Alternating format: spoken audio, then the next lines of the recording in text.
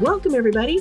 Time for another episode of Asher Sales Sense, brought to you by Asher Sales Strategies, the only global sales training company that integrates leading sales methodologies and the latest neuroscience studies into a simple and repeatable 10-step process, giving you sales training and tools to close deals faster. I'm Dave Potts in the Asher Strategies studio in Washington, D.C.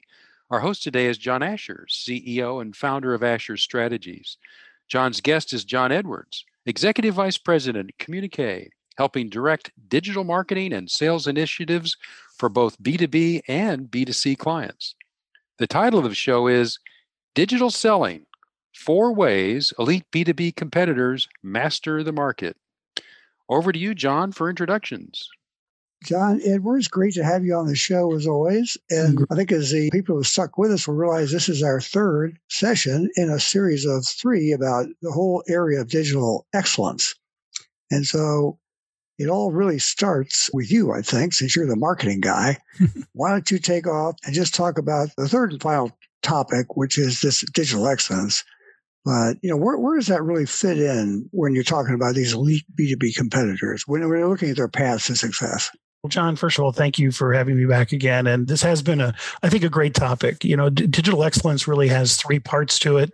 And I think probably because today's topic is digital selling, let's talk about the first 2, which we do review in some other podcasts, but let's just kind of quickly get caught up to where we are today.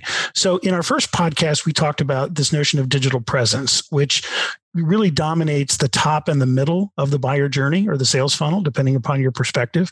But, digital presence really exists at all stages of the buyer's journey. And we can talk a little bit more about that in a moment. But at the highest level, digital presence, basically you need to know 5 things about yourself and your competitors. And I'm just going to quickly kind of run through those. The first is, what does Google think about you? Your reputation as represented by your domain authority. This can have a big impact on where you ultimately rank in search results. The second is knowing how and where you actually rank in those search results and where your competitors fall so that you can beat them, basically. How much awareness building and engagement are you getting in social media channels? And I'm going to put a special emphasis on LinkedIn for this particular audience. How impactful is your website once you do all that hard work? Someone actually visits you. Are you able to turn them into a lead, for example?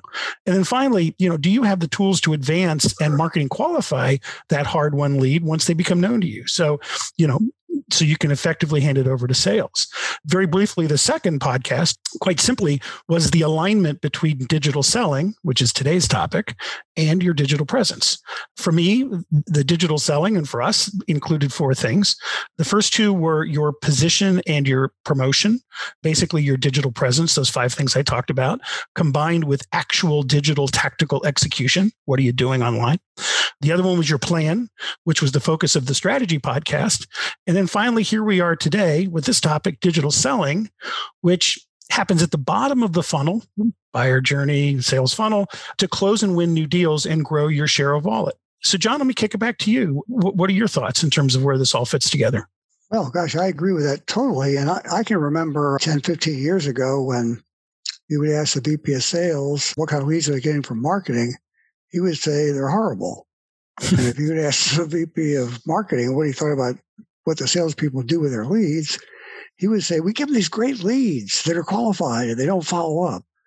So there's always been, I know you know this, Dave too, there's always been this tug of war and always that odds between sales and marketing. But what you just described shows that in today's world, they are totally interconnected. And we'll learn a little bit later in your talk that really marketing has taken over in the first third of the sales cycle in many, many B2B sales. And of course, in B2C sales, where you might close it, right now, that takes over the whole process. Exactly right. That tug of war, it's interesting. I think of COVID, and that's, if anything, the scissors that just cut that rope.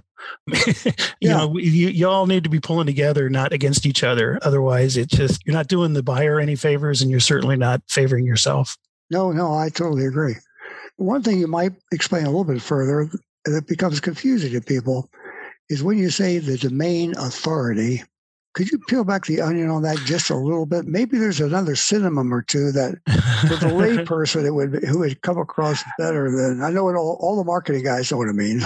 Yeah, no. And again, it is definitely covered in that first podcast on digital presence, but at a high level, let's analogize it to your credit score. The higher your credit score, the more money you can borrow at a lower cost. Domain authority is it's a combination of factors that are well understood by companies that really follow Google very closely, their search algorithm, in order to determine how you might rank in search results when you're going up against your competitors for the very same terms. So it's looking at things, the trust of the website, the quality of the content on the website, who is pointing to that content, what is their trust authority, because you're going to get the goodwill, the lift when people of high reputation point to you. You also can get pulled back if a lot of low reputation sites are pointing to you. But basically, Google doesn't publish their algorithm. They don't want you to game it, but the companies that really pay attention have good models for where you probably are going to fall. So that is a number. It's a KPI. It's a metric that we recommend people use as a proxy for the success of their reputation, especially their website on the web, and how that might translate into where you're going to fall in search results. So could you, for the audience, and especially for salespeople, because that's mainly the audience, really, salespeople, sales managers, and CEOs, could you give just general advice on what Google is looking for? An example would be videos. I think everybody knows Google likes videos.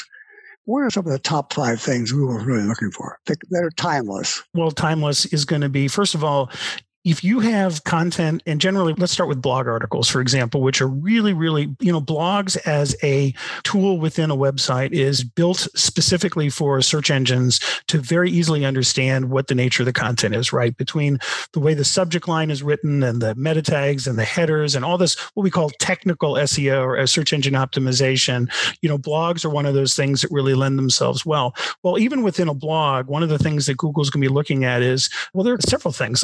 One is it long form content or is it short?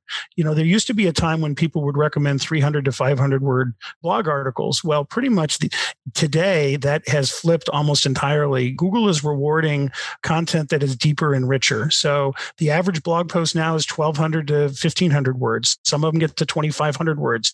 So you're better off writing probably fewer blog articles that are of higher quality and value. You don't want to just pack it with words. It needs to be good stuff, but it also needs to be of a certain depth. And part of that also is when you have a good blog article, other websites are going to refer to it. They're going to point to your website. So when somebody does a search term on the nature of that, it's looking at all the other websites that are pointing to you about that piece of content, and they're using it as a proxy for, well, heck, if Fortune magazine is pointing to my blog because I'm considered a subject matter expert on this particular topic, that is going to translate. It's going to translate, algorithmically into a higher search result. Video is another one where Google's getting especially good now at actually looking at video and having tools to sort of, just like they can understand what the content of a blog article is, what's the nature of this video? And then there's obviously shares and likes and other things. There's just a lot of voting going on. I'll call it crowdsourcing. And, the better your content is, the more people that come to your website, the more people that point to it, and all these other factors are really going to play a role in that ultimate single metric called domain authority. I don't want to promise that that's the only one, but it is a key one. There's others. Each page has its own authority, for example. So you could earn a high authority on a page, maybe have a lower authority on your website, but still do okay. So this is the domain of search engine optimization. It's important because if you can get to the top of organic search results, what we call page 1, where 95% of all searches end up, then, the reward is a very long tail traffic being driven to your site, months and months and months. So anyway, one-time investment, good piece of content, very long tail in terms of the traffic that it generates. That's the way to sort of think about it, I think, at a high level. That's great. Great information. And, we've covered a little bit more about the how and the why, a couple of things we've covered before that are very important to return to. But let's talk quickly about why digital selling is important, especially today. Dave, it's a great question. And let's not take my word for it. Here's what Gartner and Forrester and McKinsey and others are saying today. First, 90% of sales interactions have moved to video conferencing /web/phone sales model. 75% of prospects now prefer to spend time with representatives remotely. These are sales reps. Buyers are valuing effective digital channels 250% more than traditional interactions. 99% of B2B buyers claim they will make self-service purchases in the future. So let's have a big pause here. Because of that, 40% of sales managers intend to shift field sales to virtual sales in the future, and 80% of B2B interactions are going to occur in digital channels within the next 5 years. John Asher, what have I missed? I would add right what you just said, and that not only will 80% of the interactions be digital, but in many cases, the first one will be digital for sure. Mm-hmm. Where it's almost always been the first one was a salesperson. I always like to say you can't get your second touch until you get your first touch. So that's exactly right. I wanted to go back to what's important on a website. With somebody with a short attention span like me, if it takes like 3 seconds or 5 or whatever for the thing to load, I'm out of there. So how important is that? Super timely question. So I mentioned before that Google does not pre-announce it doesn't talk about its algorithm because it doesn't want people to game it. And one of the times when they've broken that rule is this year.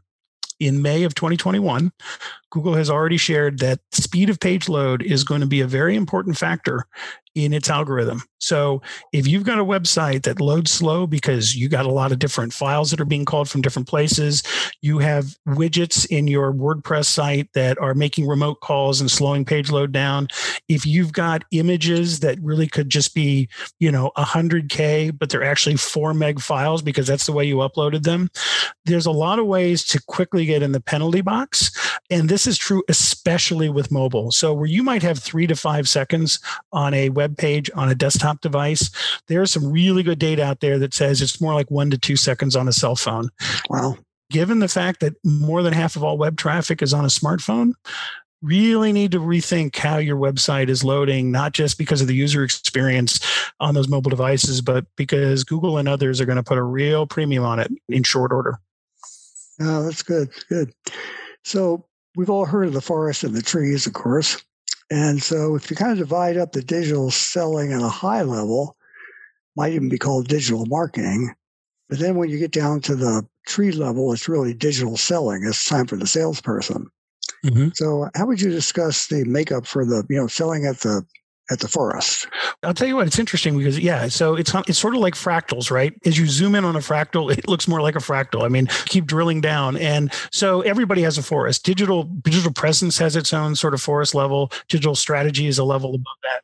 At the digital selling level, for me, I see kind of 4 parts to it. And those 4 parts, we all have slightly different labels, but I can guarantee you, John, that the 4 that I'm going to share today align nicely with your proven sales methodologies. For me, I would call them the 4 T's: talent, tools, training, and team. So starting with your talent, do you have the right salespeople in the right role, engaging with your prospects in the right way, using online aptitude assessments? So that's one digital capability. 2, your tools. Are you engaging with those prospects where and how they want to interact with you digitally using the right online tools and platforms like LinkedIn Sales Navigator, video conferencing tools and platforms, CRM, etc. 3rd, your training. Do your salespeople have access to online learning platforms in order to sell more effectively in this rapidly changing digital world? And finally, your team. Do you have the right internal processes and sales leadership approaches to maximize the impact of that talent using your tools and the training that you either do or do not have access to? So, John Asher, do I have that about right? I think that's exactly right. Excellent. It all starts with talent, because when you look at the results for salespeople, the KPIs, as you mentioned, 50% of their results is based on their natural talent for sales. And then the other 50% is based on everything else we've all heard of, product knowledge, selling skills, motivation, and then the tools you mentioned. So it's fundamentally, you have to start with the talent. Mm-hmm. And second, you got to give them sales training. And of course, that's all online now. Mm-hmm. For us, it used to be 90% in person, 10% online, but now it's all online, as we know. And many of those tools now are online tools. Mm-hmm. And then the sales leadership can't be stuck in the old ways of doing the way they've always done the sales leadership. In fact, because of that, I just read recently, I thought it was 60%, but now 70% of sales managers are millennials. So in other words, the people who have been good in sales managers, the baby boomers, since they haven't been able to shift as well as the millennials to the whole digital world, most 2/3 now of the sales managers are millennial, and they got to be to keep up. So I totally agree with your four pillars there, the 4 T's. I like the 4 T's. Excellent. I want to learn more about trees. What makes up digital selling at day-to-day tactical level? John Asher, take it away. What do you think? Well, so first of all, salespeople are lucky and they have a good marketing department like we have, John Edwards, and they deliver qualified leads to salespeople. That's a great thing. So whether they start with a qualified lead or they start with their own way to do prospecting, research is always the first thing to do. And it's a little bit different now in the virtual world. It used to be a salesperson could research the company and be in pretty good shape. Now, since the buyers' challenges are different, and in many cases their challenges of their customers are different, they expect salespeople to do more research, and even to the level of researching their competition and showing them where they stand with the competition. So research now is more important than ever, and they expect deeper research. Next, 80% of the leads now with B2B, business-to-business leads, start in LinkedIn. So LinkedIn is another must-have tool for salespeople. They can't just have LinkedIn. They have to know how to use LinkedIn. It's actually a very complicated platform. It takes a lot of work and training to get good at it.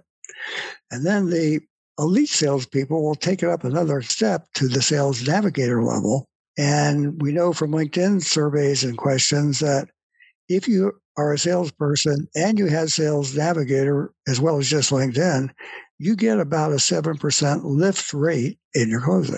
So they're going to research the buyer on Sales Navigator and understand all the buyer's background, which can always be useful in rapport building. Next, they will use another digital tool called Crystal Knows. And Crystal Knows is a website.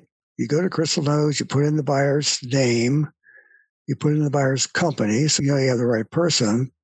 Then smart software using advanced AI and machine learning techniques goes all throughout cyberspace, doing word association with the buyer's name and any other word on any website, any social media platform. If they've taken a disc profile or equivalent, that's factored in. And it comes back, and within about a second, it tells you which of the 4 basic personality styles the buyer is. And this has really helped salespeople because historically, 80% of the salespeople in our country have been really great at selling to 25% of the prospects. And those are the prospects that are the same personality style as they are. So all 3 of us are the same personality style, as we know. And they were not good at selling to the other 75% of the prospects, which are a different personality style. So Crystal Knows not only tells you what style they are, but it tells you how to leave the most effective voicemail, how to send the most effective email, how to reach out and ask to connect with the most effective in-mail. So those are the great research tools now. Google, of course, to research the company. Another tool would be done in Bradstreet or associations to research their competition, LinkedIn, Sales Navigator, and Crystal Knows. And then once they're ready to reach out, having looked at all the information about the personality, when they do reach out, their email or their in-mail or their voicemail will be targeted to the value to the buyer, not to the seller. So they'll be using words in their reach out, words like you, as opposed to I. I want to show you our great products. So it's all about them. Again, as John mentioned, once they've got the lead and get agreement for a phone call or an interaction, it's much better now. And the buyers are telling us 8 out of 10 buyers would much rather have a Zoom meeting than a phone call. So it's great to understand that, but you also now have to be an expert on these virtual digital platforms like Zoom. So if a salesperson doesn't know how to set one up, gets the time zone incorrect, can't pull up a document like a proposal, can't modify the document in real time based on input from the buyer. You can't get the buyer to sign it with DocuSign or some other electronic way to get them to sign. Then they're pretty much out. So the tactical selling, the trees, so to speak, have moved. And some of them have grown taller and some of them have lost all their leaves. But it's all now tuned to the virtual world. And the salespeople that can't keep up, they're gone, pretty much. And the other thing I think it means for the future is how many salespeople will a company need? Probably less. What kind of salespeople? Outside, inside, account managers, field reps? Well, you can see where this is all pointing. Almost everybody is going to be virtual most of the time. And inside and outside sales will have blurred, especially for the aptitude. So there's a little info about the trees, Dave. Well, I want to know, can we still have fun selling? Absolutely. Oh, okay, good. It is a disruptive future. There's no doubt about it. Yeah, it is. Oh, yeah. Don't you think so, John Edwards? I do. And before I add to what John said, which I 100% agree with, John, there is a way in which a digital selling tactic can actually set you back. What's the worst thing that you can do once you get a proposal and you're ready to send it over to somebody? Oh, just email it to them and hope they're going to read it, sign it, and send it back. And the reason is, who knows what the buyer's going to do with it? You might put it in a subfolder. She might send it out to 2 other influencers or buyers in the company to get their input, and they're slammed, so they never get back to her. Or the buyer may look at it and go, oh, darn, they just missed this whole thing. They missed these 2 points. And so you may remember that old sales book. Some of the listeners may remember it. The name of the book is Hope is Not a Strategy. So sending a proposal by email and hoping you're going to respond is not a good strategy. And so a much better way to do it would be to tell them you have the proposal ready and propose another, say, a Zoom meeting, and give them some dates and times when you'd be available, and mention that if those aren't good, to suggest a date and time. And kind of national average, that works about 2/3 of the time. There is a third of the time when it wouldn't work, but most of us recognize those, and that would be, say, it's a big box retailer or maybe a Fortune 500 company or maybe the government. Then in those cases, you don't have any choice. You got to send a proposal in. Mm-hmm. But 2/3 of the time, it actually works. I'll take 2/3. Absolutely.